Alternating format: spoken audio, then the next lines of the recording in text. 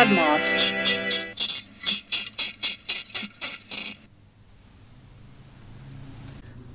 Today we bask in the light of mustachio greatness. As you know, I'm doing another southern accent, so you know it's a western. As many of the 10 listeners of this show know, a big part of the reason I started this podcast is because I wanted a reason to watch more movies. Well, that purpose rings incredibly true today because I somehow had never seen Lone Wolf McQuade.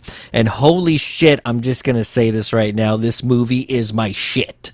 And although it's another fantastic Chuck Norris movie, we are focusing our mustachioed admiration to the legendary L.Q. Jones, who plays Dakota in this movie. Born in Beaumont, Texas in 1927. Holy shit, he is old. His original name, and he's still alive, his original name was Justice Ellis McQueen Jr. I would have kept that name. I actually like that name. It sounds like a boxer. But he changed it to L.Q. Jones as his stage name when he played a character with that same name in his debut film, Battle Cry, in 1955. So there is so much about this guy that's obviously astonishing. Most of it is kind of crazy. But we didn't even need to get into that. We're just going to kind of admire his dope-ass mustache and his crazy long locks in this movie. So without further ado, let's jump in our tiny wheelchair, put on our bug-eyed glasses, and grab us a beer and use a Sharpie to write Pearl Beer on top of it since we don't have that beer around anymore. And let's get this show on the road. Now play that shit theme song.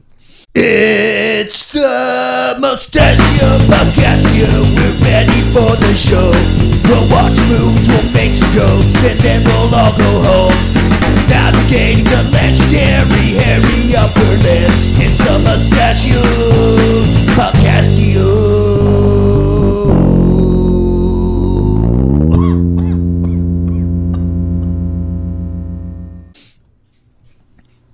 What is up? This is Daniel Segura, host of the Mustachio Podcastio, and today we are bringing back a fan favorite. Well, I'm not 100% sure he's a fan favorite. I don't get a lot of feedback, but he's one of my favorites. He was last with us for Superfly. Welcome, Chef Robbie Robertson, to the show. How is it going, man? Fantastic, Daniel. Thanks for letting me come back on again. Yeah, man, dude. I was excited. The fact you brought this movie to the show, I just appreciate it, man. Yeah, I thought this would be something you like. You know, it's set in Texas. It's about guys from Texas, and I'll say I won't do a Texas accent if you won't do another Southern accent. From the inner city of San Antonio. Give me a break. You didn't like that one? That was kind of like my kind of like, he's like, what do you call the prospector? That's my prospector. Yeah. There's gold in the mountain. It's too close to home, man. Oh, is it too close? Yeah, I know. I just enjoy doing it. It makes me happy. You don't really meet guys that have that kind of voice and they're like mean people. Like they're almost always the most fun. Yeah, I guess that's true. Yeah, they're the ones that have the good story and going to share their bottle with you. So. Oh yeah. They always have good stories. Yeah, they're just, I mean, I guess you got your crazy ones, but yeah, for the most part, it just seems like a fun person if they have a voice like that. Well, Robbie, the first thing I want to ask you is, what made you want to bring this movie on the podcast, Well, so when I look for movies to talk to you about on the podcast, I think I approach it backwards because I think of mustaches and then I go in search of movies, and I like that. So it's like, well, L.Q. Jones, that's a guy who has a mustache because you've done Charles Bronson and you've done Chuck Norris and so a lot of the big, you've done Tom Selleck. Those guys are taken. So I'm trying to find the other, really badass mustaches that are out there. Fresh blood. Yeah, and Lone Wolf McQuade. This seemed like it is a Chuck Norris movie, but it's a good fun movie, and this was my first this is my favorite Chuck Norris movie, and this is the first one that I remember seeking out. I had seen some others before it, but this is my favorite Chuck Norris movie. Yeah, he really shines in this one, and I don't know if because sometimes I've seen him in movies where they're asking a little too much of him, like, and in this one he can play that mysterious, distant person that looks like he's been through stuff. We don't know anything about his background, but you could just tell he has seen some shit, so he can be very kind of like not warm, right? And that's and dry. And that's a little different, and because so many of his movies, he basically plays a Boy Scout. He doesn't drink, Yeah. and he's the good guy, always just like the definition of a good guy. And in this one, he's a little more of the anti-hero. Every scene he's got a beer in his hand. He's divorced. He doesn't get along with other people at his job, and so he's a little different than how Chuck Norris usually plays it. He's not quite Walker Texas Ranger in this. Yeah, like he's got a bit of an attitude, a bit of a mean streak. He's walking around just getting pissed at people. Unless there's a pretty lady, Yeah. He'll kind of smile at the ladies. We get a little glimpse of Chuck Norris flirting in this movie when he's going down a hallway and he sees a pretty woman and he goes, "Hi there." That's about the extent you get from good old Chuck. But you're right. Picking this movie and picking L.Q. Jones, an actor that I am not incredibly familiar with, and now I'm definitely going to look at more, kind of dig into more of his films. This guy, I honestly think, no spoilers, y'all, but I honestly think they got rid of LQ in this movie because he was stealing the show. Like, yeah. It was awesome, man. Well, that's the thing. When I first sent you the picture and the suggestion for Lone Wolf McQuade, it's like, how many guys can go, mustache for mustache with peak Chuck Norris, and and he absolutely, he's the guy. Yeah, for sure. He has this. He's got that classic, Southern attitude, in that, like, he's a little dangerous, but he likes to have fun, and he has tons of just energy in the movie. It was good because it balanced out, because you got Chuck Norris's kind of dry delivery, and then you got L.Q. Jones just with all this awesomeness. He's just like shedding out this great positive light. I just enjoyed every scene with him. So thank you so much for bringing this movie to us. I say us, it's just me. Yeah. Do you want to give us a brief sort of synopsis, and then we can dig a little into some of our favorite scenes of this movie? Yeah, so basically what's going on in this movie is that you've got Chuck Norris is J.J. McQuade. And so he's the lone wolf, and he doesn't get along with his captain. He doesn't get along with the other law enforcement, like the FBI or the state police or anything like that. But he arrests more he arrests horse rustlers in the beginning. So it's like they start off right at the beginning. It's like, this is a cowboy movie,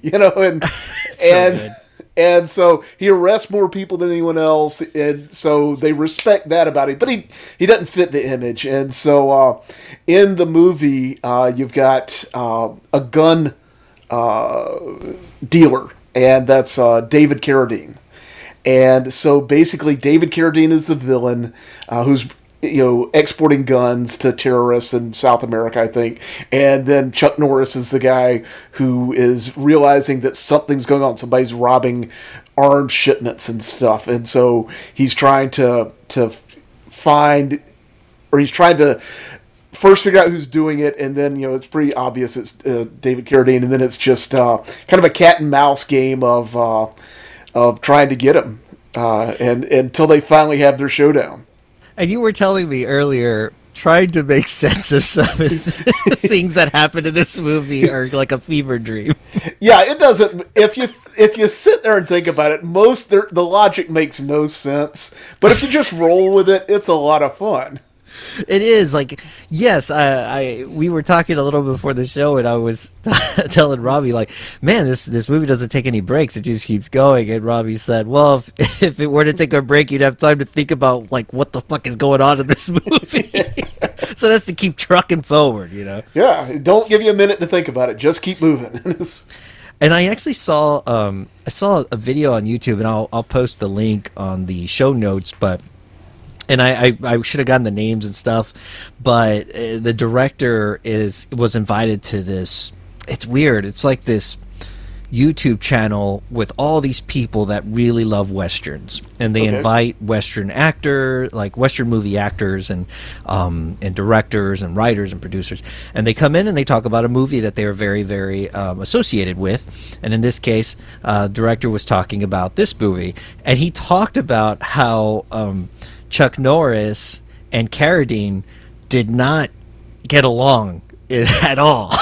And that they had to, like, in the fight scenes, they wanted them to choreograph the stuff. They're like, oh, Chuck Norris knows this, and you got Carradine, who has his history with martial arts stuff, and they're like, oh, they'll work together. They never worked together. They never talked to each other. Literally, when they hit action and we had that big fight scene, that is them just fighting each other and actually punching each other a lot of the time. I was like, what the fuck? That could not happen now, because you're trying to to protect these actors, and they could they could actually hurt each other.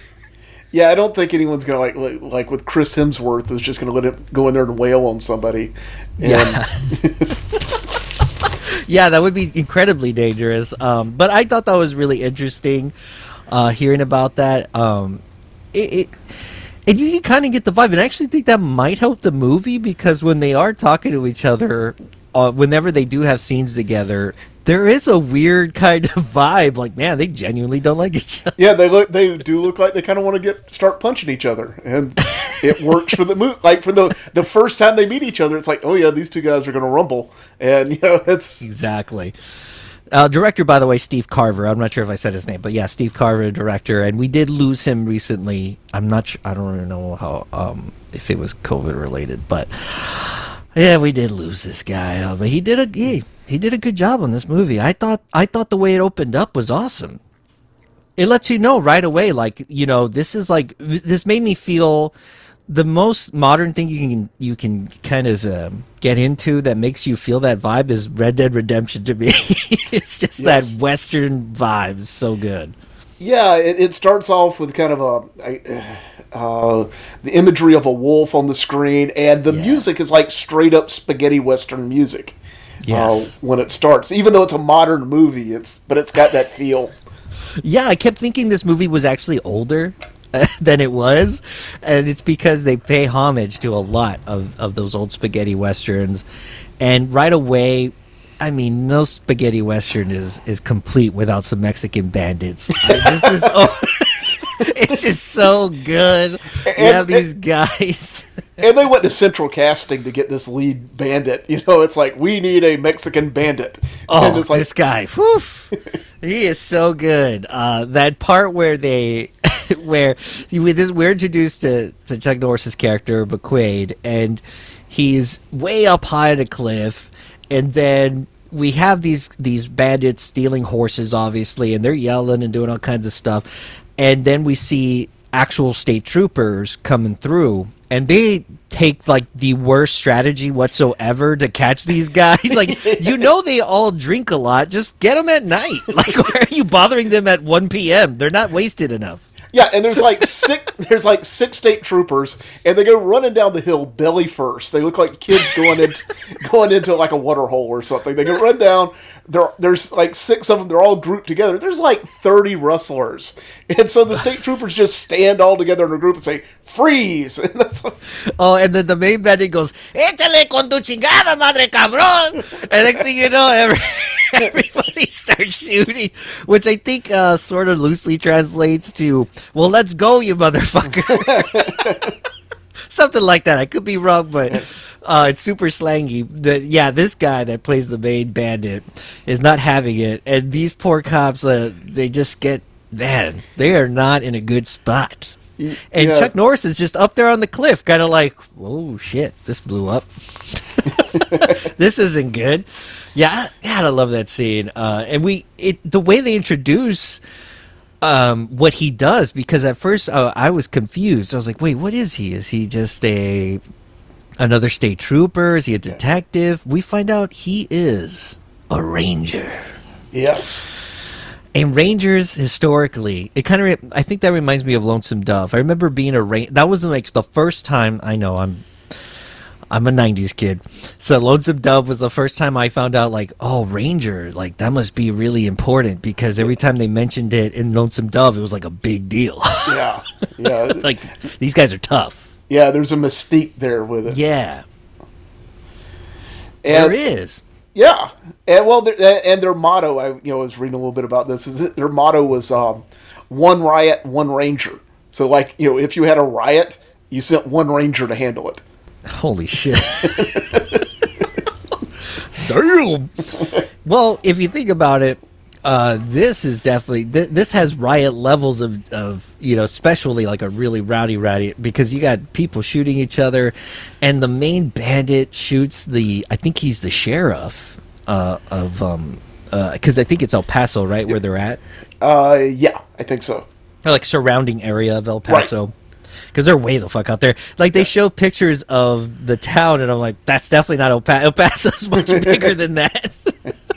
But they're kind of outskirts of El Paso, and yeah, this freaking bandit is giving them all shit, and I think he actually ends up grabs a machete at some point. It threatens them, yeah. Yeah, he threatens them. And he tells McQuade to show himself, because McQuade is just shooting dudes way up high with a sniper. Yeah, right? First of all, they show him pull out his ammo, and he's got armor-piercing incendiary rounds. So these are armor-piercing rounds to set people on fire. So, right off the bat, he's not playing around. And so he's up there on top. Because he blows up their vehicles. Right, so he's up on on the mesa or whatever, looking down on him, and as the lead guy pulls out the machete, Chuck Norris tells him, "Freeze, you're under arrest," and so the bad guy gets one of his henchmen to like spray some bullets up at McQuade to threaten him, and so that's when he just pulls out his rifle and just snipes the guy who shot at him, just like blows him away, and so then the lead bad guy shoots the cop that's on the ground by his feet. So at this point, I think McQuade is probably going to get fired. Yeah, he's on the outside. He's definitely just skirting it. Yeah, he just got a cop killed, like just right off the bat. And one of my favorite parts of this opening, I promise we'll get out of it eventually, but this opening is just so good.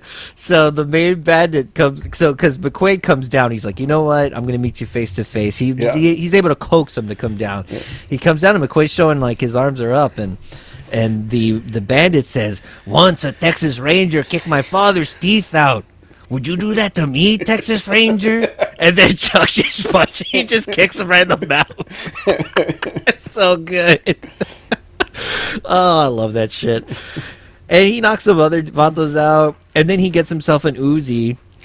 And I think it's an Uzi. You probably know more about good old guns than I think it is. And he just fucking blows it. He just kills a bunch of bandits. That main bandit is still alive, and so that's the one bandit he takes to custody. Everyone else is dead. But we do see our first look of one of the main characters in this movie, because I at first I thought, oh, that's just a throwaway character. We see this young state trooper who was gonna get killed and was thanking McQuade for saving his life, and I thought that guy was gonna be gone. No, we get to know this cat a little bit more. This is was it Kato? Yeah, KO. KO. There you go. I'm thinking of that other character. Now this leads to one of my favorite things in the movie.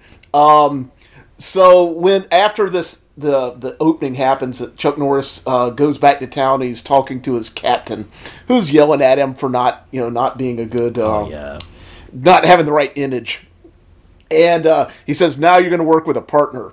And he brings the young guy in. And this first thing doesn't make any sense. So he just had the shootout in the desert. How did KO get there so fast? And he looks crispy cleaned. Yeah, like he just took a shower. Yeah, but the captain introduces him, and the captain's an old white guy. As this is going to be your new partner, Arcadio Ramos. It's like his name is spelled RKDO, is the way you pronounced it. There's got to be an arcade in New Mexico called Arcadio. There's got to be. And I actually really like this dude. I thought he did a good job. This is, what's his name? Robert Beltran. Yeah. Or Beltran. And he is really good in this movie. He's the young buck that sort of, he kind of gets McQuade out of his comfort zone, because he's called Lone Wolf McQuade for a reason. This guy does not like to work with anybody. And he works really, really hard to not be working with anyone. Like he keeps everyone way at a distance. He even has like his place, which we see a lot of in this movie, is way out of the middle of nowhere, pretty much. Yeah. So he doesn't really like a lot of company. But that doesn't really stop this guy, because this guy, the KO, does actually go to his place at some point, right? Yeah. And that's when we see that McQuade has a wolf. He's got a wolf, like he's got like a pet wolf. I think this might be more of a mix. I'm not sure if it's an actual wolf, but it kind of does. It looks convincing enough. Yeah, it looked like a wolf. But I gotta admit, it looks kind of cute. Even when it's growling, it's still like, "Hey, what's up?" Yeah. Like, it's not that scary, but I don't want to get to the part where I don't want to get to, but I really did kind of grow fond of the wolf. Yeah. I just got, I gotta want one. And KO gets shot the hell out of out of his place. He's like, he just walks in. By the way, that whole scene is like, dude, would you just walk into your partner's place like that? That's not a good idea. Yeah. This guy's got a reputation. But Chuck Norris greets him. And Yeah, he does. Oh, by the way, we skipped it, but just before he meets with the Cap, there's a big old award ceremony, because guess who is retiring? No, that is not the Kentucky Fried Chicken guy you're thinking of. That is LQ Jones, the man of the hour. That's how we're introduced to the captain and everyone else, is that he's getting like awarded for his retirement. And it's really obvious that LQ Jones and McQuade are pretty good pals, because they're both kind of, they'll bend the law just a notch, if they have to. Can you have two lone wolves? Yeah, And well, if you have two lone wolves, then they kind of get along. It's kind of, it might work. But yeah, I do love that introduction of LQ, because right away he's like, yeah, screw all this dick sucking award shit. It's like he basically calls like a circle jerk event. Yeah. And he's like, screw all this shit. And he says that he wished that he was out there with them. So obviously this dude. And McQuade hands him a Pearl beer. Oh, and right away they're just like drinking beer out. just outside the precinct. They don't even give a shit. Oh, that reminds me, one of the things I read about this movie is there's a drinking game associated with it. What is it? Every time someone says the word Ranger, you're supposed to take a drink. Oh my gosh. That's perfect. Yeah. I think you get perfectly drunk. Yeah, I think so. Oh my god. Yes. A lot of times throughout this movie, it's like his nickname. I kept thinking they were going to keep calling him Lone Wolf or McQuade, but they just call him Ranger. A bunch of people. That's what he's known as. It's very interesting. The other thing I really like in this movie is that Carradine, the way they decide. I don't know if this was Carradine's choice or the director's choice, but he's always wearing like a really comfortable looking V-neck sweater that's plaid with some khakis and a solid gold watch. This guy looks like just like a chill dad the whole time. It's very interesting to me. And the first thing he has on a members only jacket the first time you see That's him. right. He does. That's a good looking jacket. And we right away know he's into some suspicious shit. The movie doesn't try to convince us he's not that he's a good person, because right away he's doing a deal, and we find out that this is when we find out that the movie's going to have something to do with. Was it like are they doing guns, right? Yeah, they're doing. Apparently, they're stealing guns from the army and then selling them to terrorists in South America, I think. Yeah. And he's working with some guys. I guess they might be Cubans or something. There's a lot of good mustaches, but they're supposed to be shipping it out to Havana, and they show a suitcase of money, so we know this is serious stuff. And then, of course, they try to hold up Carradine, but then Carradine does his kung fu stuff. By the way, big difference between how Carradine fights in this movie and how Chuck Norris fights. Carradine's always doing, like, the crane or, like, fucking tiger fist. Yeah, the kung fu stuff. The kung fu stuff, and it's very over the top. And Chuck Norris is it every time Chuck Norris fights in this movie, it looks like Streets of Rage. Like he's just walking around, just popping the shit out of people. People pop out of doors, and he just knocks the fuck out of them. It's so perfect.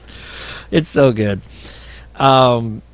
There's some other scenes that we do have at the Equestrian Center as well. I was like, this movie has an equestrian center. We get to meet McQuade's daughter, who kind of acts 12 years old, but she looks 22. It's very confusing. The first time, before they get to the Equestrian Center, they're at his ex-wife's house. And he shows up to pick his daughter up to take her to go horseback riding. And her boyfriend drives up. So she introduces her boyfriend to her dad. And then she just leaves with her dad. Like, her boyfriend drove over to her house to see her, and she just leaves. I didn't even connect that. Thanks. I would have skipped that scene. I didn't think that was important, but it was funny. I didn't even think about that she just left him high and dry. Well, yeah. Good to see you. Bye. That was all about the introduction. She was like, hey, because obviously McQuade he's not at the house much. He doesn't go see his ex-wife very much. So I guess his daughter was like, okay, he's going to be here for like 3 minutes. You need to get here quick so that way he knows you exist in my life. And then we're going to leave, so you can go home after that. And the other thing, you mentioned his daughter. I can't remember her name right now, but I thought I thought she looked really familiar. And she is the final girl in Friday the 13th Part 3. So it makes perfect sense that Chuck Norris's daughter would be one of the girls who survives Jason. Holy shit, you are so right. And ironically, Kane Hodder is in this movie. Yeah, he's one of the tough guys. I don't know if Kane Hodder is the Jason in that one, but it is kind of interesting that there's a connection. Yeah. Man, the 3, wasn't that the one that was 3D? That's the one, yeah. Oh my god. So, Chuck Norris's daughter, so it makes sense she would be able to survive Jason, but yeah, dude, she's pretty tough in this one. She survives some things. Yeah, they go to the Equestrian Center. She survives a goddamn horse accident. I don't even know what you would call that. Because at the Equestrian Center, that is when we're introduced to the sexy lady of this movie, Barbara Carrera. Yeah. Who plays, by the way, I just call her Widow the whole movie. I didn't know her name was Lola. I'm sorry. Yeah, I just Barbara Carrera. That's the only thing I do. She's gorgeous, by the way. She is, and she's really good in this movie. I really like, I really like her whole thing going on. Like she kind of looks like cowboy, like she has that cowgirl look, but also, she's very nurturing. Yeah, kind of. She's also into health. Kind of an Earth Mama thing in a way. Yeah. And she confuses me the whole movie, by the way. I couldn't stop. I kept thinking right away, I thought, oh, she's in on it. Like, she's there to distract him. Yeah. And that's not how it turns out, y'all. Like, it's really weird. I kept thinking, okay, so she knows Carradine, because at the Equestrian Center, they're like chummy and they kiss. So right away I'm thinking, okay, they're an item. She's in cahoots with him, and she eyeballs McQuade, like she gives him the sexy eyes. Yeah.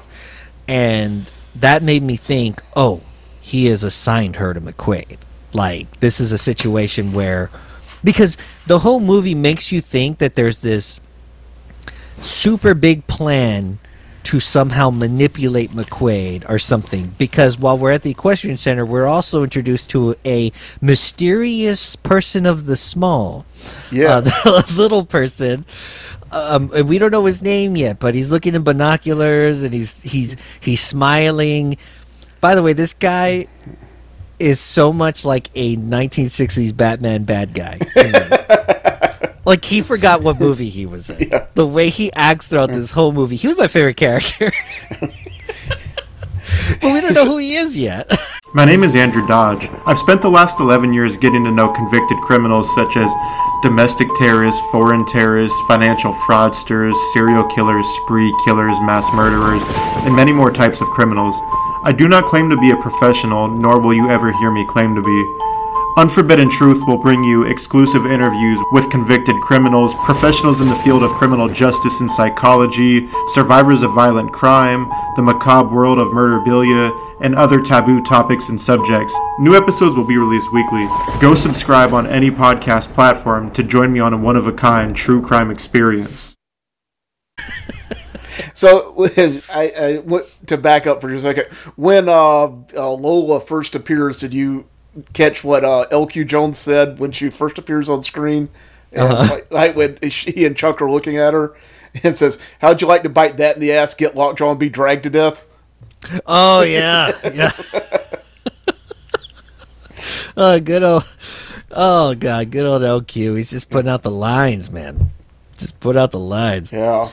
And he's also got a damn good pipe in his mouth in that scene. Yeah. Which makes him look even more cool. And apparently, yeah, so she's a widow, and she got rich after her husband died in a quote-unquote racing accident, but LQ says that they think it was a setup. So her whole thing is mysterious throughout this movie, and they don't really kill... I mean, fucking McQuade doesn't ask her any questions about her. Like, she's just there. He never asks her stuff. I'm like, dude, you probably would have known this whole plan if you just talked to her instead of just boning her all fucking movie.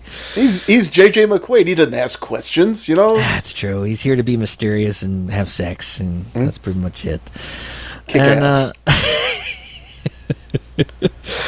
And then, yeah, so then after that scene, and we're introduced to all of them, and the daughter is fine. She's okay.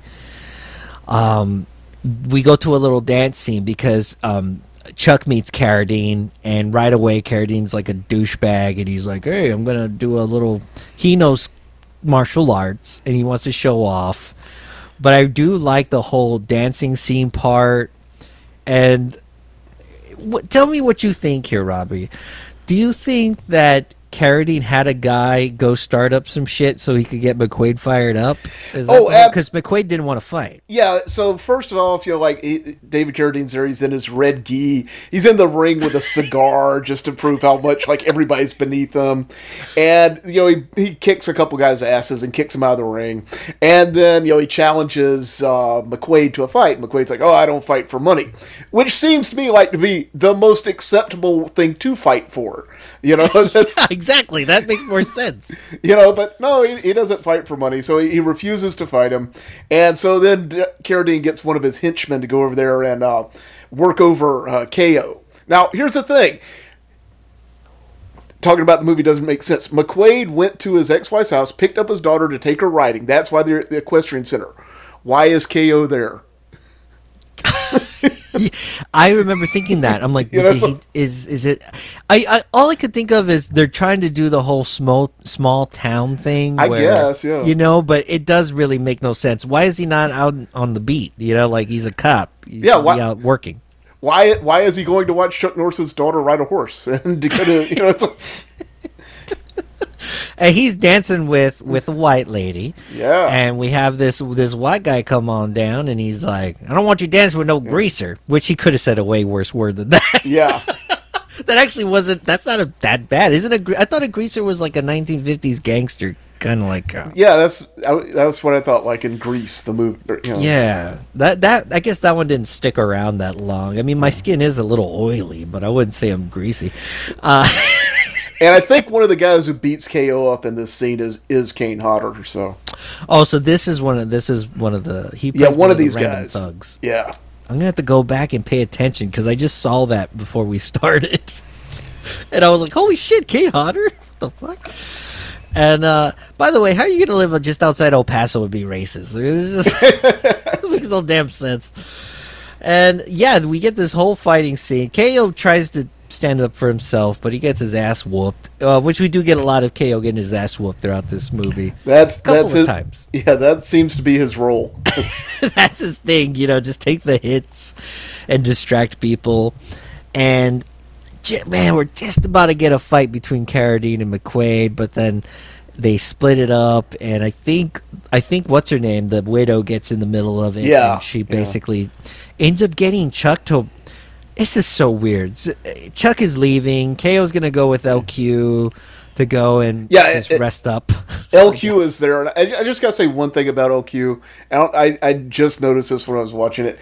So he's there at this dance, and he's got got on the bolo tie and everything, looks pretty snazzy. He's got on buckskin boots with fringe, like he's a Dallas Cowboy cheerleader. Those are called fancy boots, but they're like ankle boots. Yeah. He's every now and then you just got to dress it up with some extra fancy stuff, I guess. You got to be a pretty badass guy to walk around with those boots on and pull it off. I do admire his confidence throughout this entire movie. He's a one cocky son of a bitch. Yeah. And as you know, in movies, when you have a really cocky guy, usually it doesn't end up that great. But anyway. And so somehow he just barely met this woman, this widow, but she is very attractive. And she says, hey, come on, why don't we just get a change of scenery? Let's go to a bar. And I guess this is to show us that she's also a badass. They go into a local bar. Everyone's staring at McQuade like he's a fucking dick face because no one likes him in this town because all he does is fucking kill people and like fucking arrest you. And he's NFL. He's no fun league. Yeah. And so no one likes him. And a guy, and this is what confuses me, because if everyone knows he's dangerous, why would you go up to the woman that he's with and hit on her? Because that's what happens. Well, see, that's part of his whole scam. Is he knows this bar real well, and he pays those guys to every time he brings a woman in to do that. Oh, that's genius. Yeah, that is genius. I need to do something like that. I need to pay a friend to. It's a scam. The whole thing is a way to get ladies. My friends are dicks, though. They probably just whoop my ass in the bar and start laughing. Just ignore you when you come in. It's like, like, what the fuck? So this whole thing, and they leave. They end up leaving because this guy hits on her, and then there's a big old fight that breaks out. He whoops the guy's ass. And then we are with Sally. This scene is interesting. We don't get to know the boyfriend too long. No. Unfortunately. Sally and her boyfriend are out there, and they're doing what I guess teenagers do, making out at the cliff at night. But then I guess they're at the border... they're at the border crossing, the border patrol. There's like some kind of thing where we see a big old truck, like armory, or shipping type truck. It looks like it's military. Yeah, they're like overlooking the highway or something, and it's. Yeah, aren't you supposed to be like on a cliff there? Like you should be looking like at a canyon, not just like at a shitty old highway where there's. Or somewhere dark and secluded, not next to the highway. Yeah, that's so weird. I right away I was. Why are you there? Y'all should have found a different cliff and you would have been alive. Yeah. But that's not how it works out. Tell me what you think. Is this something to mess with McQuade, or is this because the truck that was there has people looking out to see if there's anyone around? Yeah, I think it was just coincidence that McQuade's daughter happened to observe the crime that David Carradine was having committed. Yeah, okay. That makes more sense. Because at first I was like, oh man, this, they really don't like McQuade. They're going to try to kill his daughter. Like, that's fucked up. But you're right. I think it does have more to do with the fact that they just happen to be in the wrong place at the wrong time. The boyfriend tries to go and figure out what's going on because his car is there with the headlights on. And so he's walking, it's night, so we can't see them. He's walking toward the headlights, and boom, they shoot him. And they... end up pushing the car that McQuade's daughter is in. I think her name's Sally. Yeah, I think pushes it. Yeah, pushes it over the cliff, and I honestly thought she died. Like this is a pretty solid car wreck. Like holy shit, this thing rolled over and fell into pieces. And this was back when the cars were pretty hardcore. So I was pretty shocked that we do find out she lived. Yeah. And she's got those Hollywood car wreck injuries, like she's got a bandage on her forehead, and Yeah. That's right. Yeah, he goes to visit her right away because he was with the widow, and they're kind of. He doesn't give her too much. Like, she looks like she's ready to go, and he's like, no. I like to play hard to get, and Yeah. and he moves on he goes from her, and he sees the daughter, and she's doing okay, but she's pretty traumatized. And then he ends up going to that scene, and that's when we meet our FBI cats that we're gonna get to know some of them. The way they treat the FBI in this movie is, I guess. Like, they're a bunch of fucking idiots, basically. You mean Agent Jackson? Like Randy Jackson of the Jackson 5? Yeah, FBI Agent Jackson, man. Oh, gosh. I had just listened to the Trading Places episode when I saw that. Yeah, I love that. That damn movie. Oh, my God. And so right away, the FBI, they're making a big old deal about everything. I do like that scene. Once we're introduced to them, then that's when him and Ko start getting a little bit more chemistry, because Ko pulls up some evidence, and that leads to them going onto a computer. And Ko, I wouldn't have connected this, but Ko happens to know how to use a computer, and McQuade doesn't, and that's what makes him useful for the first time to McQuade. So he's able to tell them what they were shipping and where it was going to, and that's when they start getting a lead as to who might be involved and what might be going on and all that stuff. It's getting complicated. Yeah. Real quick. There's layers in here. Layers and layers. I was like, man, why is this being so... This movie didn't have to be that complicated. They just decided to make it that way. And it's weird. But that's why it's good there's so much action. It just keeps plowing along. Yeah, it's like, fuck you. We're not going to explain all these details. You're going to get distracted right now when this thing explodes. And we get a little stakeout scene. And this is when we meet one of my other favorite characters. Y'all know I like the little person, but we haven't introduced him yet officially. But one of my other favorite characters who doesn't have a really big part is Snow. I think his name is Snow. Yeah. He is the guy. They're in a stakeout, and apparently this guy knows all the ins and outs of the criminal activity that goes on in this outside of El Paso. Yeah, he's like McQuade's Huggy Bear. Yes, exactly. And he wears these big old bottle cap glasses that magnify his eyes. And I just mentioned Lonesome Dove earlier. That's where I recognize this guy. This guy was also in Lonesome Dove. I don't remember who he plays, but I know that he's in there, and I recognized him right away. They're scoping out the place. They drive through the gate, so they're not trying to be very sneaky. Yeah.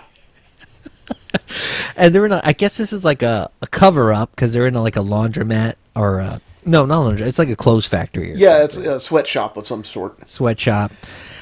And they see Snow there. Oh yeah, I gotta say one thing in this sweatshop. There's one scene right before, like, they're watching Snow through a door, and he's snorting some cocaine, which is why I assume that he's named Snow. But if you look over Chuck's shoulder during this scene, there's a woman who's a worker in the factory just sitting there staring at the camera for like 30 seconds. Oh shit! It makes you think maybe this was just a sweatshop. Yeah, but she's like looking, and then she backs up out of, I wasn't supposed to do that.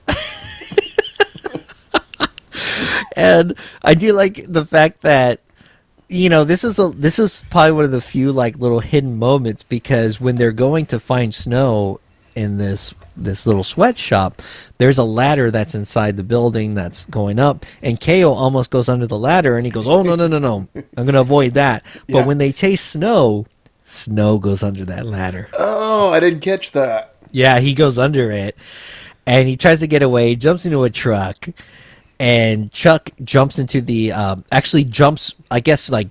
the very end of the truck and it drags him down. That was a really dope. I was gonna say there's some pretty good. I'm not sure if that. I doubt that's all Chuck. There's some really good stunt work.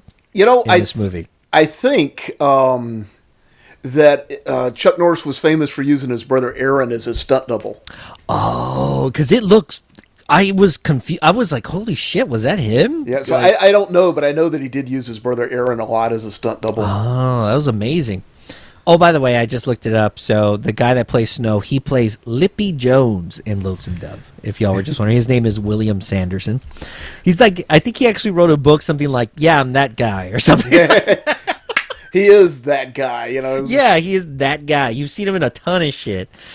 So yeah, so they end up going, and there's this huge scene where Chuck is trying to get up onto the truck, and Lippy runs out of bullets. I mean, Snow runs out of bullets, and he ends up crashing the damn truck. KO catches up in his Bronco, and the truck explodes, and then they have Snow. But this is all kind of not good, because they're doing all this without working with the feds, and the feds are technically in charge of this, and they're not technically, they are in charge of this entire investigation, so they were not supposed to be doing this, like harboring a witness and all this shit. So things get a little shaky, and we get to see Dakota, aka LQ Jones, at full strength here, right? I like this scene where they do the interrogation stuff. Yeah. These first of all, LQ Jones in this movie already looks like he's 94, and he's not. He must be what, 60 something, 50? Yeah, maybe 60ish. 60ish. But he looks like he's made out of leather. He does. It was always so hard to tell with guys that just have that look, kind of Bronson style. And he lifts Snow up by his pants and his shirt. Literally lifts him up like a damn toddler. And I was like, holy shit, like, this guy still has some fucking strength in him. It's like he's lifting a bay of hay. Yeah, it was pretty impressive. And he throws Snow out. They tie him up. And Snow actually tries to swipe at him with a switch, which was really hilarious. And Dakota stops him, no problem. And then, damn, man, it's just hardcore. He shoots at him a couple of times and scares the shit out of Snow. Finally, Snow mentions this guy named Falcone. Yeah. Which made me think of Batman, because those Christopher Nolan Batmans, they say Falcone like a million times in that first movie. Yeah. But yeah, so apparently Falcone is the one that is moving guns all over the place. And they fly him off to Mexico, Central America, all over the place. And Snow is super afraid to be narking because he thinks that they're going to kill his son, or they're going to kill him. And this whole time, KO is just staring nervously because he's like, this is not, this is some outside of the gray area shit right now. Yeah. They didn't tell me about this in the academy. I'm not. Yeah. You have a retired ranger who is like shooting directly at Snow to interrogate him out in the fucking sticks. So they are not doing things by the book here.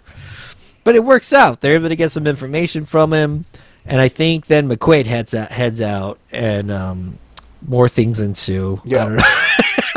McQuade goes home at that point. Yeah, he goes home. It's just, wait a minute. Is this the scene with the cleaning scene? Yeah, and I got to talk to you about this. God damn it. Yeah, let's do that. Okay. So, McQuade goes home, he gets to his house, he walks in the room, and somebody's moved his guns and his ammo and has started cleaning his house. And then he goes in the kitchen, and there's Lola, and she's cleaned out his refrigerator and thrown out his beer and put vitamins in it. Like, he's got fresh vegetables in the fridge and vitamins on the top. So, Daniel, this is my question. Have you ever had a crazy girlfriend? Yes. Because she's giving off serious crazy girlfriend vibes here. Like, she's been man, you would have thought they'd known each other for 10 years. Yeah, she threw out his beer and bought him vitamins. Everyone, he has kissed her maybe twice at this point and has only been around with her for basically an evening. Yeah.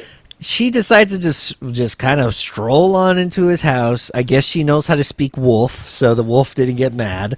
Well, She the wolf's walks actually in. a pretty bad guard dog. If you notice, he never even barks at anybody. He growls a few times, but that's Yeah, it. well, if he is a wolf, they don't bark anyway. Yeah. They just do the growling thing. Apparently, their larynx is different. Oh. Larynx or whatever is different than a dog, so they don't have the ability to bark. Lone Wolf Segura.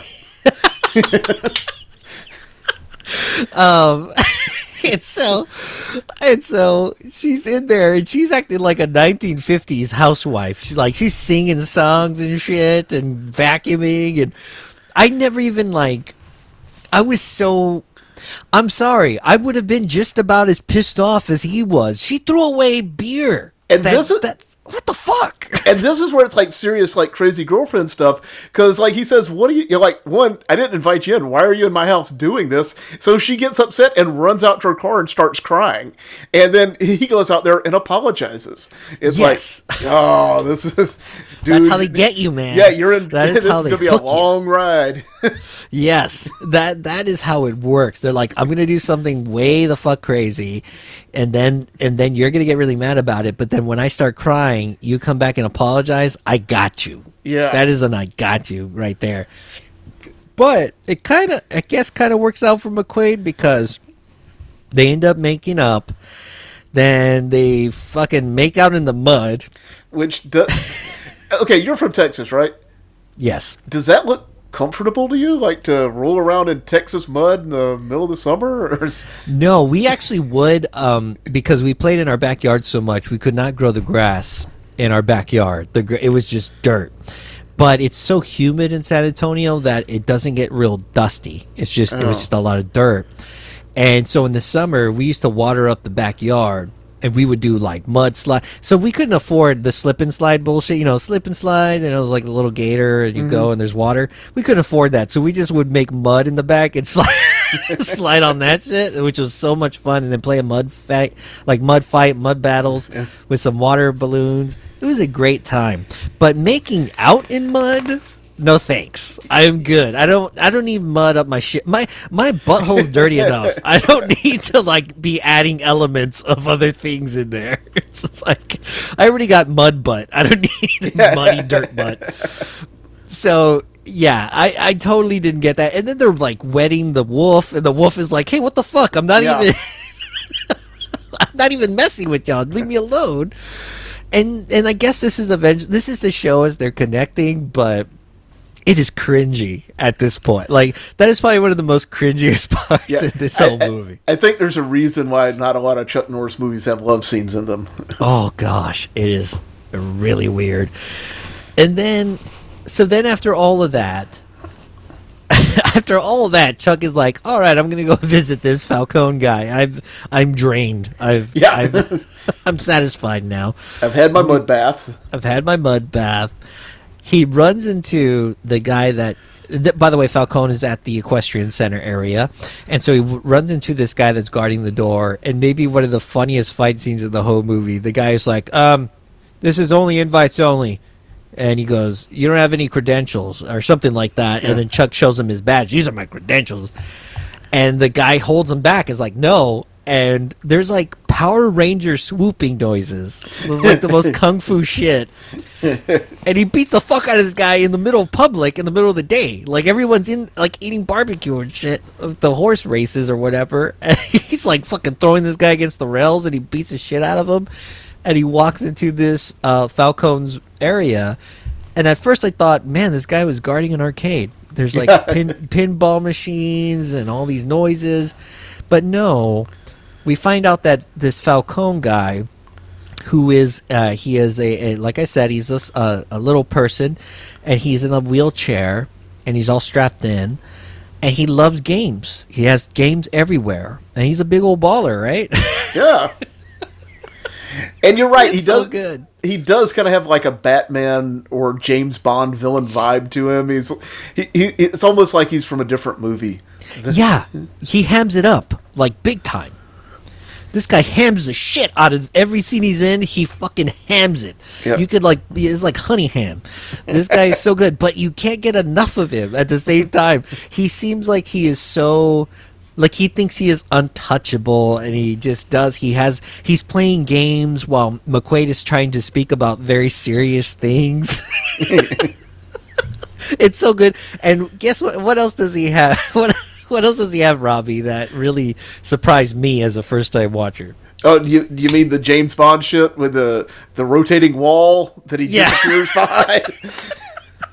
This guy disappears in the middle of their conversation, disappears behind a fucking wall, and then is on an intercom, and he tells Chuck, hey, well, you might want to go check on your boys out there because, from what I've heard, they're looking for Snow, and they're going to kill his ass. So then that's what ends up killing that conversation, and Chuck goes out to the place. We're getting close to losing our good old LQ Jones, unfortunately. Damn it. Because they are playing some cards, and they're going back and forth. And we find out LQ Jones is a big old cheater when it comes to cards, by the way. Don't play poker with LQ. This motherfucker will check out your cards and screw you over. He's gonna know what your river card is. And so they're doing this and that. These guys come in, and luckily KO's out of the room at least. Yeah, the reason LQ is able to cheat is because KO has walked, 12 feet away to go get a beer. Yeah. Out of the kitchen. I mean, like, in one shot you can see him standing in the kitchen. It's like 12 feet away. Yeah, I know. I'm like, and he's like talking. He's like, you ain't gonna say nothing, Snow. Shut the fuck up, Snow. I'm like, he can probably hear you. He's right there. But I guess not. And this is one of the more violent scenes because they come in. It's very intimate, I guess, in violence because they come in, they shoot, they get LQ, I think, like maybe in the shoulder or the back, but he's able to get a shot off of somebody and kill him. And they barge in, and then Carradine comes in, and he just he does that old school fucking boot on the neck and just breaks LQ's neck. There we go. By Dakota. And this is, again, one of those things that doesn't make sense. Like I said, KO is about 12 feet away. Yeah.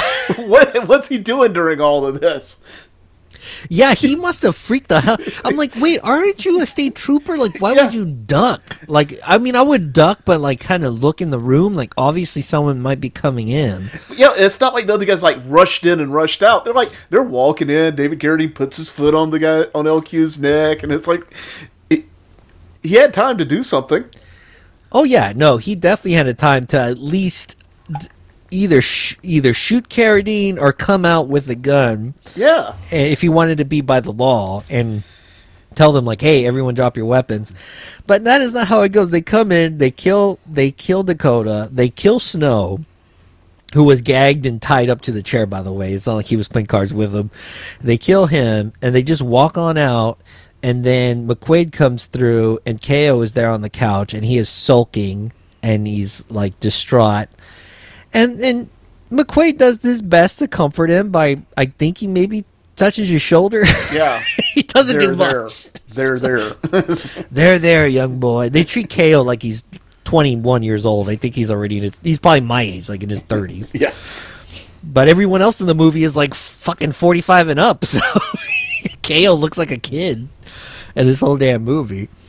And yeah, it's rough. I did not like seeing Dakota go. I thought he was going to go on to the bitter end, man. If he was going to die, I thought he was going to die like in a blaze of glory. Yeah, like around the end. Yeah. Fucking dies holding on to Snow, who's kind of useless. You expect him to go out with like an Uzi in each hand and a knife in his teeth, or something like that. Yeah, man.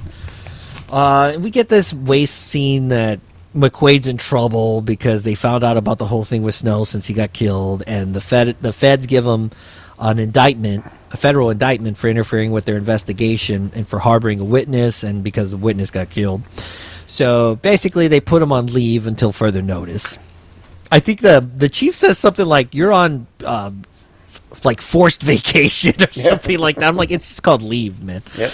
And so he's in trouble.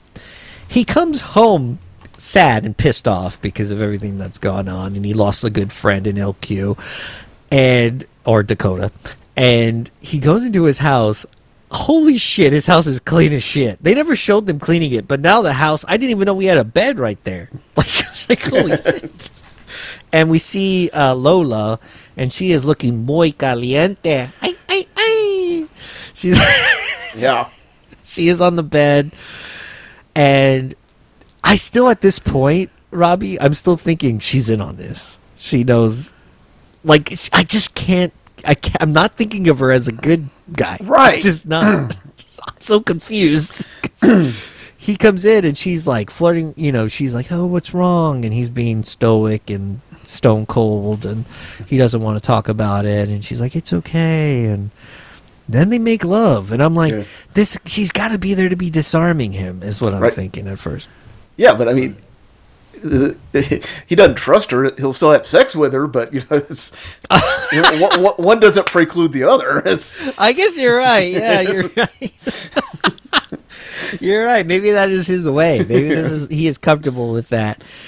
And after all that, it's nighttime, and this is maybe this. As much as I love this movie, it does break a capital sin for me. What's that? Which is killing an animal. Oh yeah. I'm not like a hardcore like animal. I mean, obviously I care about animals. I am an animal activist in a way, but I know it's a movie, but God, it just bothers me when I see. And it worked for John Wick. Like that movie, that whole franchise has been pushed by seeing a puppy get killed, and it's similar in this one where when these guys come in at night, they're all stealth. They see the wolf. And they just fucking kill him with a silencer. Yeah. And I was like, oh man. Well, I was just talking about this on the Grime Bin Discord yesterday, or the day before, in John Wick. You know, if you kill a puppy, anything that happens to you now is justified. You know, that anything that McQuade does to him from here on out is justified. They killed a dog. You know, they're bad people. And it's to the point where I didn't forget the hench. Like, this is just some actor in sunglasses. Yeah. I didn't forget his face. I saw it. I was waiting for him to get killed the whole fucking movie. I'm not sure if he gets killed. I think he does. But I do remember seeing him, and he actually lives quite a while. He's around the end of the movie. But yeah, that part sucked. And McQuade comes out. They shoot at McQuade. He dodges some shit. He grabs his bullets. He goes outside. He tries to shoot at him, and fucking Carradine is in the car. He's like, "Did you get it done?" He's like, yeah, we really scared him. So they were just kind of basically sending a message like, "Hey, dude, stop digging, or we'll fucking, we'll get rid of everyone you love," basically. So they were trying to freak him out. But yeah, that part where, I gotta say, this might be the most emotional acting I've seen Chuck do. He like punches the ground when he sees his dog gone. Yeah, he's not upset when they try and murder his daughter, or when she gets kidnapped, or when his best friend dies. None of that. But when it's his dog, he's out there on his knees punching the ground. Like, goddamn, like he punched this shit hard too. Like that wasn't acting. Like, he was like, poof, poof. I was like, oh shit. And he takes it to go get a burial. I was like, yeah, you're right, man. He takes everything else in stride, but don't kill his wolf. I mean, come on. So, hey, we. By the way, after this scene, we're reminded that his daughter's still in the movie because I forgot. I was like, "Oh, hey, there you are." I thought you were gone, but she was in the hospital this whole time. And Jackson, by the way, we get a little bit more of FBI agent Jackson. He is one of the feds that were working on the case that we had brought up earlier, but he comes over to see McQuade, and he tells him a little something about him not being as submissive as other FBI agents, and that he follows the rules. He says it in another way. And which is kind of ironic. He mentions not being a token, right? But he's kind of the token of this movie in a way, which is kind of ironic. We could have definitely used some more African Americans throughout this movie, not a lot, but I do like that he has some major parts of this movie, and we will see pretty soon. But he wants to go in cahoots with McQuade because he knows McQuade is useful. He knows that McQuade already knows what's going on, so he's like, "Hey, man, like let's just kind of get together, let's get this shit done." And yeah, they end up working together. McQuade is working with the feds. Yeah, he doesn't seem to be as straight laced as like McQuade's captain. When he's a little more. He seems to respect the way McQuade does things. Yes, and someone that unfortunately is not as cool as Jackson. I didn't even get his name, but he's the white guy with the mustache. And this guy is one whiny son of a bitch. Yeah, the only thing I wrote down is that McQuade calls him a candy ass at one point. This guy is like he's a tool is I think what he people is a would tool. say. And he is basically useless, and he keeps bitching about the whole plan because there's a part where McQuade and Jackson go on an airplane to see if maybe they can find some kind of facility or something where these people are keeping all this ammo and all these guns, and they're going through. It's like a needle in a haystack, but they happen to find one, of course. And it does kind of stick out because it's in the middle of fucking nowhere. It's this huge fucking facility. So they're like, all right, we'll go and we'll set up a plan and we'll go out there. So to not catch attention, they go and they're we have McQuade in his big old Ford Bronco, and then the FBI's in their vehicle. They get stuck for a second. And McQuade basically runs into the back end of their vehicle to push it out of a little hole because they're just having to go off-road. It's pretty rough. Basically, McQuade's truck needs its own mustache. It does. His truck is unstoppable. Yeah, it is. It's unstoppable. It should honestly have a character line in it. Like, it is like a character in this movie because eventually they get to the spot. They get there. We see a big old airplane come in, and that's enough for the FBI. They're like, okay, there's definitely gun smuggling going on here.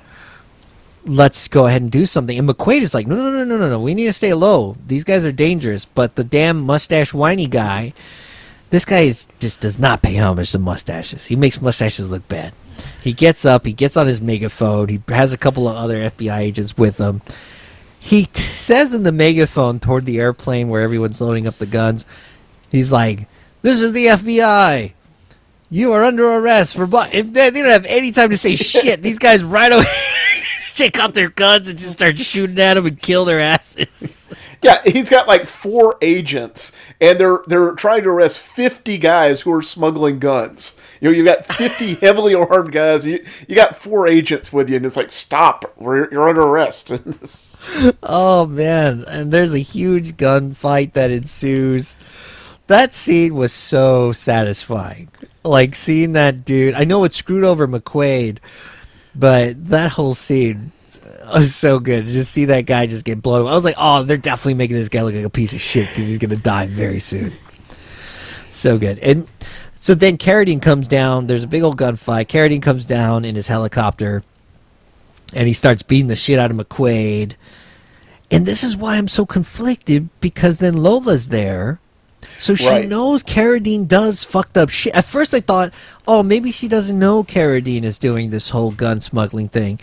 But no, she is very aware that there is this whole thing going on, and she never mentions it to McQuade. How much did you love him if you're not going to let him know, hey, by the way, you know that guy, the red gi?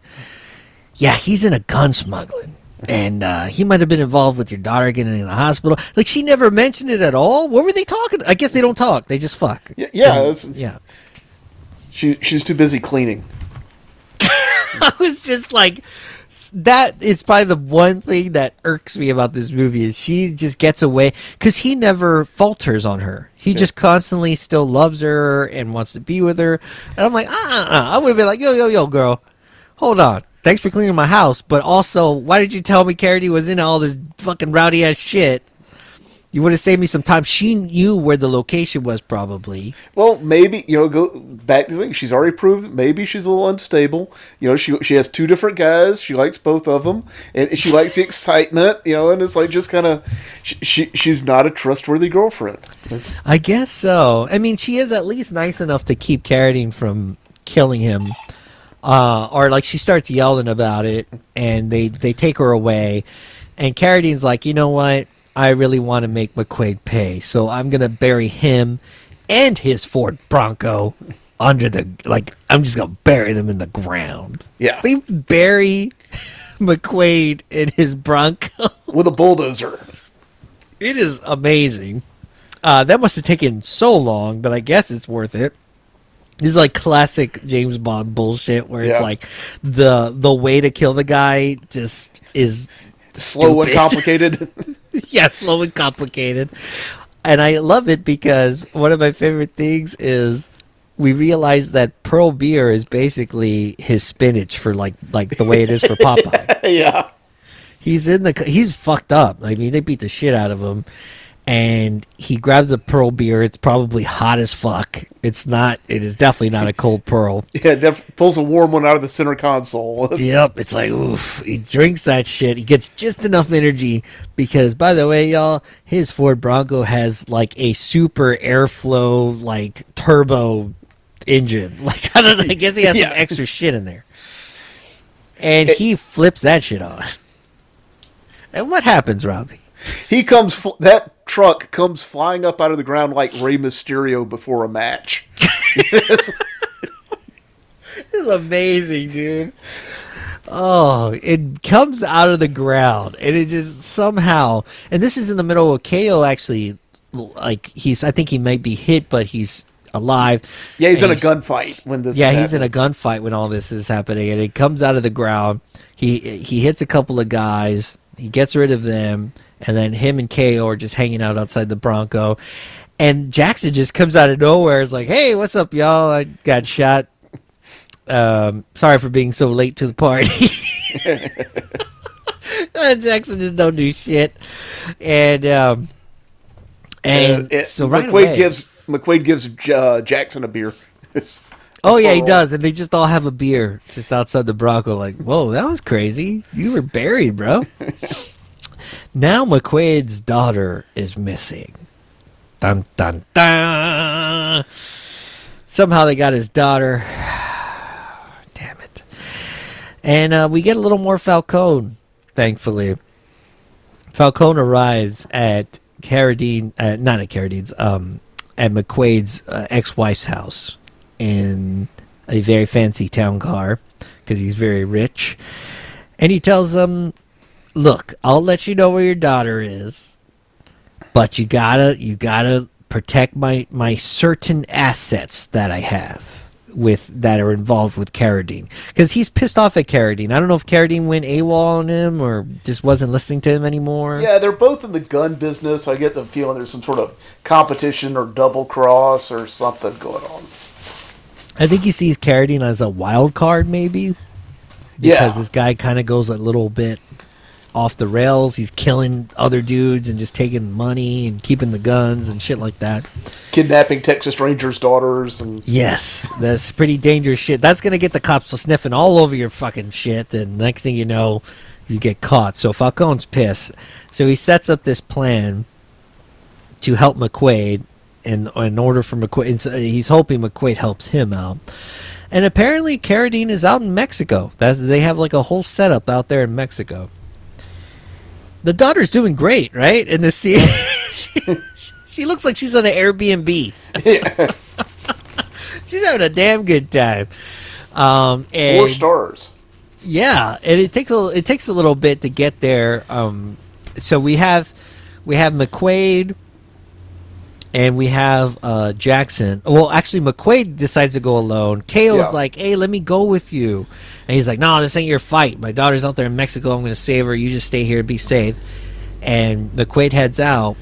But then when McQuade gets to Mexico, there's a really weird scene. And kind of like your scene with the lady at the sweatshop who's just staring at the camera. I seriously thought these Mexican women just thought that it was Chuck Norris since they start giving him flowers and shit. Because they're just putting flowers on the hood of his Bronco. I was like, do they know this is a movie? It's so weird. And he goes into a bar that's right there in Mexico, and we see the federal agent, Jackson. Yeah. He's like, you didn't think I was going to let you do this alone, man. Like, come on. I got guns and all kinds of shit. Jackson brought all kinds of good shit. Yeah, he's ready. Damn, he brought a goddamn crossbow. He brought all kinds of stuff, bomb, grenades, all the good stuff. And then, of course, KO is able to find them. I guess there's one road that goes through Mexico. Yeah, and there's only one gringo in Mexico. So it's Yeah. like, hey, have you seen the white guy? Is he a white guy with a beard? So he's able to find them. And that's when they all get together. They do have to go off the, they have to hike their way to the facility or to the, the location where they're at. And they start going over there. They split up. They have this plan that we never get to really figure out. They don't ever give us the plan. They just say that there's a plan. Yeah. So they split up and they meet up at this place. That's when we see the daughter there, and guess who else is there? Chuck sees that Lola is there as well. And it's funny because Lola is dressed like it's funny because when Lola's in El Paso, she's dressed like a cowgirl, and when she's in Mexico, she's dressed in traditional Mexican dress. So depending on where she's at, she likes to really blend into the culture. And by the way, I don't even think that actress is Mexican. I don't think she is, but she's there and she's taking care of Sally. Right. And then Chuck comes in. He's like, "Hey, what's up? I'm here to help." And I think Jackson took out a couple of guys that were guarding the place. And one thing I noticed, Robbie, was like, I'm sorry if I'm a soldier in Mexico or like a criminal guy in Mexico. If you're going to have me guard your facility and I have to be on the roof, give me a damn umbrella. It's hot as hell. Yeah. I'm not messing with this shit. These guys are sweating. There's a lot of... by the way, this was definitely sweaty shot. Movie. Yes, it's a very sweaty movie. Everyone is sweaty throughout this whole entire thing. And I actually wrote that in my notes right before he goes down to Mexico. Chuck Norris puts on a clean shirt, and it's pre-sweated. Yeah, your shirts just sweat, even if they're not on you. Yeah. It's just the powerful heat that is down there. And he gets Sally and he gets Lola. They're heading out. Oh, but no, first he goes in the room where Sally is, and and Lola's in there watching her, and he makes out with Lola like 2 feet from his daughter, and she looks so uncomfortable. That is some awkward ass shit. Yeah. I forgot about that. Yeah, they reunite, and at first I thought he was gonna confront her and be like, "Hey, you were at the facility there, and you saw them killing me. Why didn't you tell me about this?" No, he just goes up and makes out with her in front of his kid. Yeah, like, oh my gosh! Like, I get she's gorgeous, but come on, man. Show a little bit of, just hold back a notch. But no, he was man. She's definitely got him hooked in. Yeah. She's got powers. Hey, we've all been there, y'all. Yeah. Both females, males, we have all been hooked by the hot, passionate, sexy person that brainwashes us into falling in love. I'm sorry, I've had a couple of beers. By the way, Robbie, I decided to go with beer instead of whiskey. Oh, good choice. Good choice. Yeah, I've been enjoying this IPA, this Voodoo Ranger IPA. What are you drinking? I've got a bourbon. I've got a Bullet bourbon. So. Oh, so you went with bourbon? Yeah. Oh shit! Okay. I got out. My wife didn't leave me any beer. So. That's right. You told me that might be a risk. Yeah. So, by the way, Bullet bourbon, especially Bullet bourbon rye, I absolutely love. Just neat. Just drinking that is right up my alley. And so then one of the best gunfights, battle fight, like this whole thing blows up after this. McQuade is there. We got Carradine there, and we got McQuade's guys. We got KO out there. I think KO's mostly he's kind of shooting a bunch of cats, and we got Jackson out there. He's throwing grenades at everybody. It is an awesome scene, man. It's a good time. There's also some comedy throughout as well. Because there's some parts where like KO, what is that? Do you remember that part where KO like he throws a grenade, but I guess he drops it? No, he throws it. He didn't pull the pin out. Oh, so then the guys start coming forward, so he throws another one. That's right. That's right. He blows them up, and they pretty much clean out the place. They pretty much take care of all the bad guys that are there. But what is left is Carradine and the guy that killed the dog. Yeah. That is pretty much. He's still wearing the same sunglasses. And we get our classic, Chuck Norris final fight scene here. Kind of reminded me, I will say, y'all, 1,000 times better than Silent Rage's last fight scene. Oh. Silent Rage's last fight scene is they had to keep putting stuff in slow motion because it's just nothing happening. This movie, fuck yeah. Yeah. Amazing. We get Carradine doing his kind of kung fu stuff, and he's bending his wrists and creating animal puppet, like shadow puppet shapes. Got on his slacks, his Argyle V-neck sweater. It is amazing. I've never seen a guy dress so, like, I would hate to lose to a guy wearing a V-neck sweater. Yeah. I'd be embarrassed. And Chuck looks like a Street Fighter guy. Like, Right. he just looks like he's ready to take someone down. And like I said earlier, the director said these guys were actually hitting the shit out of each other. And eventually, Chuck throws, like, he does kind of a roundhouse kick or something like that, and he's able to knock Carradine to the ground. By the way, just before this, they did a chicken scene. There was like where Carradine is in a, I guess, some sort of like military, an armored troop carrier. There you go. And just to keep up with the blue collar feel of Chuck, he is just in a construction what do you call it? Bulldozer. And they go at each other, and the bulldozer wins, baby, because it is on tracks. It's got no wheels. He's able to just push the shit out of Carradine's car or vehicle. He knocks him out, and that's when that fight ensues. I really like that they threw that in there for no reason. Yeah. Well, it's also the classic action movie thing of, like, he pushes Carradine back in the truck, and the building collapses on him, and then like Chuck walks away like, oh yeah, it's over, and then Carradine emerges for the mano a mano fight.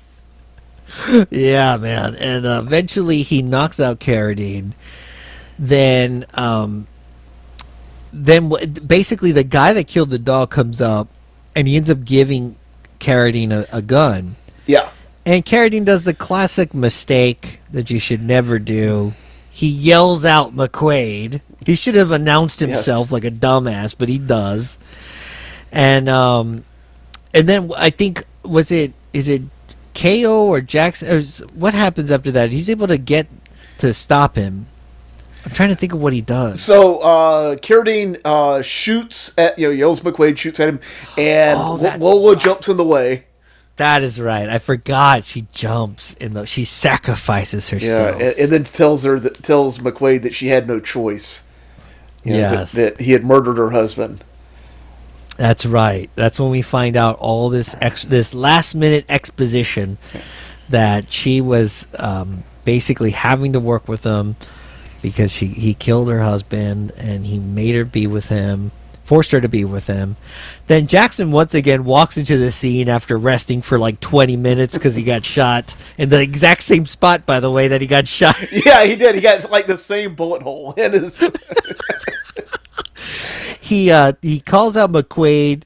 He throws McQuade a grenade, and then McQuade throws it straight toward Carradine because Carradine's kind of hurt because he actually did have feelings for Lola. Yeah, and so that kind of freaks him out. So he goes into this little building that seems to be full of gasoline. I guess it's fucking completely filled with fuel and explosives. Yeah. And he comes back out to shoot at McQuade, but McQuade throws that grenade that Jackson gave him and just blows the whole shit up. It's huge. It's probably one of the bigger explosions in the movie. Blows Carradine to smithereens, and hopefully the guy that killed the dog. Yeah. Hey, do you know why they did it that way? Why they didn't have Chuck just beat his ass? Why? Because it was in David Carradine's contract that he couldn't be beat in hand-to-hand combat. So that's why he had to blow him up at the end, and he couldn't just beat him. Oh my god. Of course. This guy that weighs 120 pounds can't be beaten. Yeah. And so that's why they had to have the thing where he blew him up at the end. Yeah, he can't be beaten unless there's a rope involved. You know what I mean? Yeah. I'm kidding. I'm kidding. So we made it this far. And I know. I'm hoping most people stop listening at this point. So then, as in a lot of Chuck Norris movies, a helicopter comes down at the end, and it's Falcone.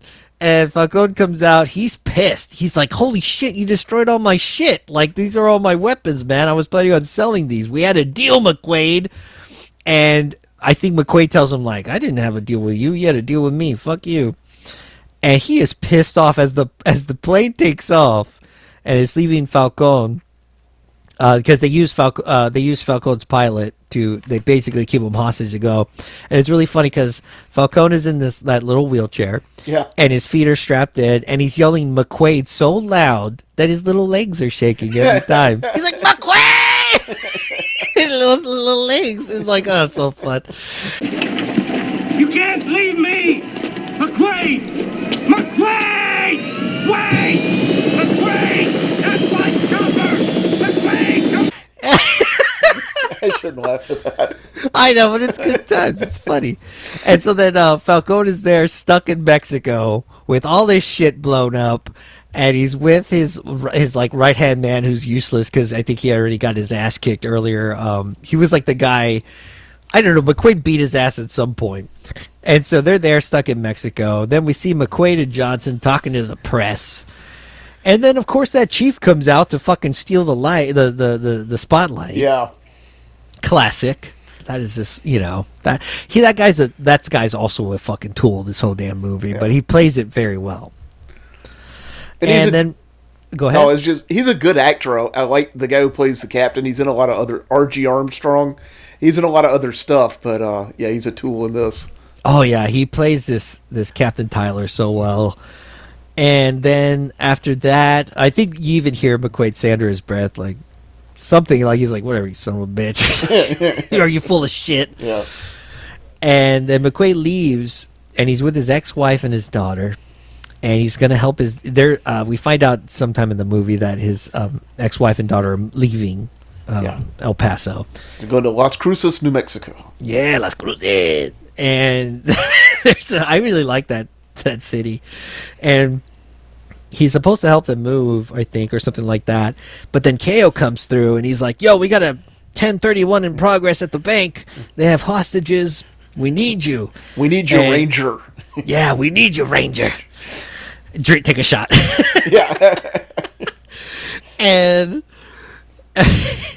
he's looking at his ex-wife. Then he's looking at KO. Then he's looking at his daughter. Then he's looking at KO. And eventually he decides, I gotta go fight some crime, motherfuckers. And he kisses his wife and his ex-wife and his daughter goodbye. And she's yelling at him. His ex-wife is like, God damn it, you son of a bitch. You've done this to 1,000,000 times. But then she's like, I love him, though. Yeah. And that is the way the movie ends. I mean, man, it's a really smooth ride, even though it's kind of confusing. Yeah, it doesn't make a lot of sense if you think about it, but it is a fun action movie. And, there's lots of fights, lots of action, a lot of playing to what Chuck Norris is good at. Oh, yeah. They've got a lot of other actors around him, like L.Q. Jones and the guy who's playing Snow and Robert Beltran, and so these guys are acting, and you can just have Norris kind of be Norris in there. Yeah, and I think that was a great idea. To basically keep him in his comfort zone, keep him doing what he's good at, working plenty of fight scenes. Yeah. So, before we even get to that, before we start talking about that, I just want to really quick, Robbie. I just want to do a quick impression. Go ahead. Oh, by the way, this is a segment we call Quick Impression. Y'all know that. Quick Impressions. So, the lone wolf pays us a visit. As you can see, mine's bigger. Mine's loaded. So, the lone wolf pays us a visit. As you can see, mine is bigger. Mine is loaded. Thank you very much. That was fantastic. I really like that. That's how we're introduced to Falcone. He turns around in his fucking little wheelchair, and he has a golden gun. by Yeah. the way, which made me think of James Bond as well. Oh, Yeah. man, my favorite character. But yes, I thought they did a great job of finding the right people to keep the action going, to keep the story going, to keep it kind of fun, because that is something you can lose very quickly with Chuck Norris, is the fun part, Right. because he's not really like fun. Yeah, he stays in his lane a lot, and Yeah. He And you really need- does. you need some people around him that are animated, and so this movie's good at that. What did you think of KO's character? You know, he is the action movie sidekick. You know, that you see it's a stereotype where you have like the young guy who's by the book, and he gets introduced to the older, grizzled, lawman who shows him the ropes. And, kind of like Training Day in a way. And that's, Yeah, it really is like that. And by the way, when we're first introduced to KO, and we had mentioned that he tried really hard to like be able to get McQuade to work with him, there is a scene where after he gets kicked out of McQuade's place, he's just kind of just scoping out McQuade with some binoculars from a distance, and McQuade has like this full firing range just outside his place, and he's shirtless and he's kind of sweaty, and he's like shooting all the targets, and KO has his binoculars. He's like, whoa. I was like, is KO gonna touch himself? I was like, wow, this might go a different direction. But no, I really like the addition of KO. I thought he added a little bit more like energy and the youthfulness of it all, because he's this, like you said, he's a young cat just trying to figure things out. And as the movie progresses, he slowly kind of meets McQuade halfway. He's like, okay, I see you. He's like, sometimes you got to kind of bend things a little bit to get shit done around here. and about halfway through the movie, he manages to kick someone's ass instead of just getting his ass kicked the whole time. And That is right. He does beat up the second African American in the movie. He's able to get a win on that one. So it is amazing that this movie is. It's just amazing that this movie got by me, man. Like, I'm so bummed that I hadn't seen it sooner, but this is one I'm definitely going to actually purchase. Before we even get into all that, let's go and get into our ratings segment. And as you all know, I rate my movies by my favorite mustaches. We got the full Fu Manchu recommendation. We got the walrus mustache recommendation, which is pretty damn good. And we got the horseshoe mustache, which is not bad. And then we have the Hitler mustache, which is burn this movie in hell. Robbie, what would you give this movie? I feel kind of guilty because every time I recommend a movie, it's always something I like. So again, this full Fu Manchu for me. Hey, I honestly really enjoy. I think a lot of podcasts movie podcasts try to bask in bad movies, and it can be entertaining, but I really like watching a really good movie that maybe to some people isn't as good. Like, I don't know how to explain it, and for those of y'all that are that know the Grind Bin, we bring them up all the time. They cover a lot of movies that I think to some people maybe they're not good movies, but to me, I love them. Yeah, you can have a low budget exploitation movie that's entertaining. It doesn't Hell just yeah. And that's this is a karate movie, but it's an entertaining one. Yeah, it's a karate western movie. Yeah. and I think they do a damn good job. I give this the full Fu Manchu recommendation because I had a damn good time with it. I plan to revisit it, and I plan to show more people if they've never seen it before, because it is a ride, and I've seen a lot of Chuck Norris, especially since I started this show, and it is my favorite Chuck Norris movie so far. Yeah, man. This is all you. So do you... Makes do me you have feel anything? special. What'd you say? It makes me feel special. So do you have any plugs for the show, Robbie? Are you going to be featured, or have you been featured in anything else that people can check out? The last thing I was on was a couple of the mini bins for the grind bin for the Santo Gold and for the Power Team. But those are both behind the paywall. The next thing I have scheduled coming up is actually got one with you next month. So not a lot to promote.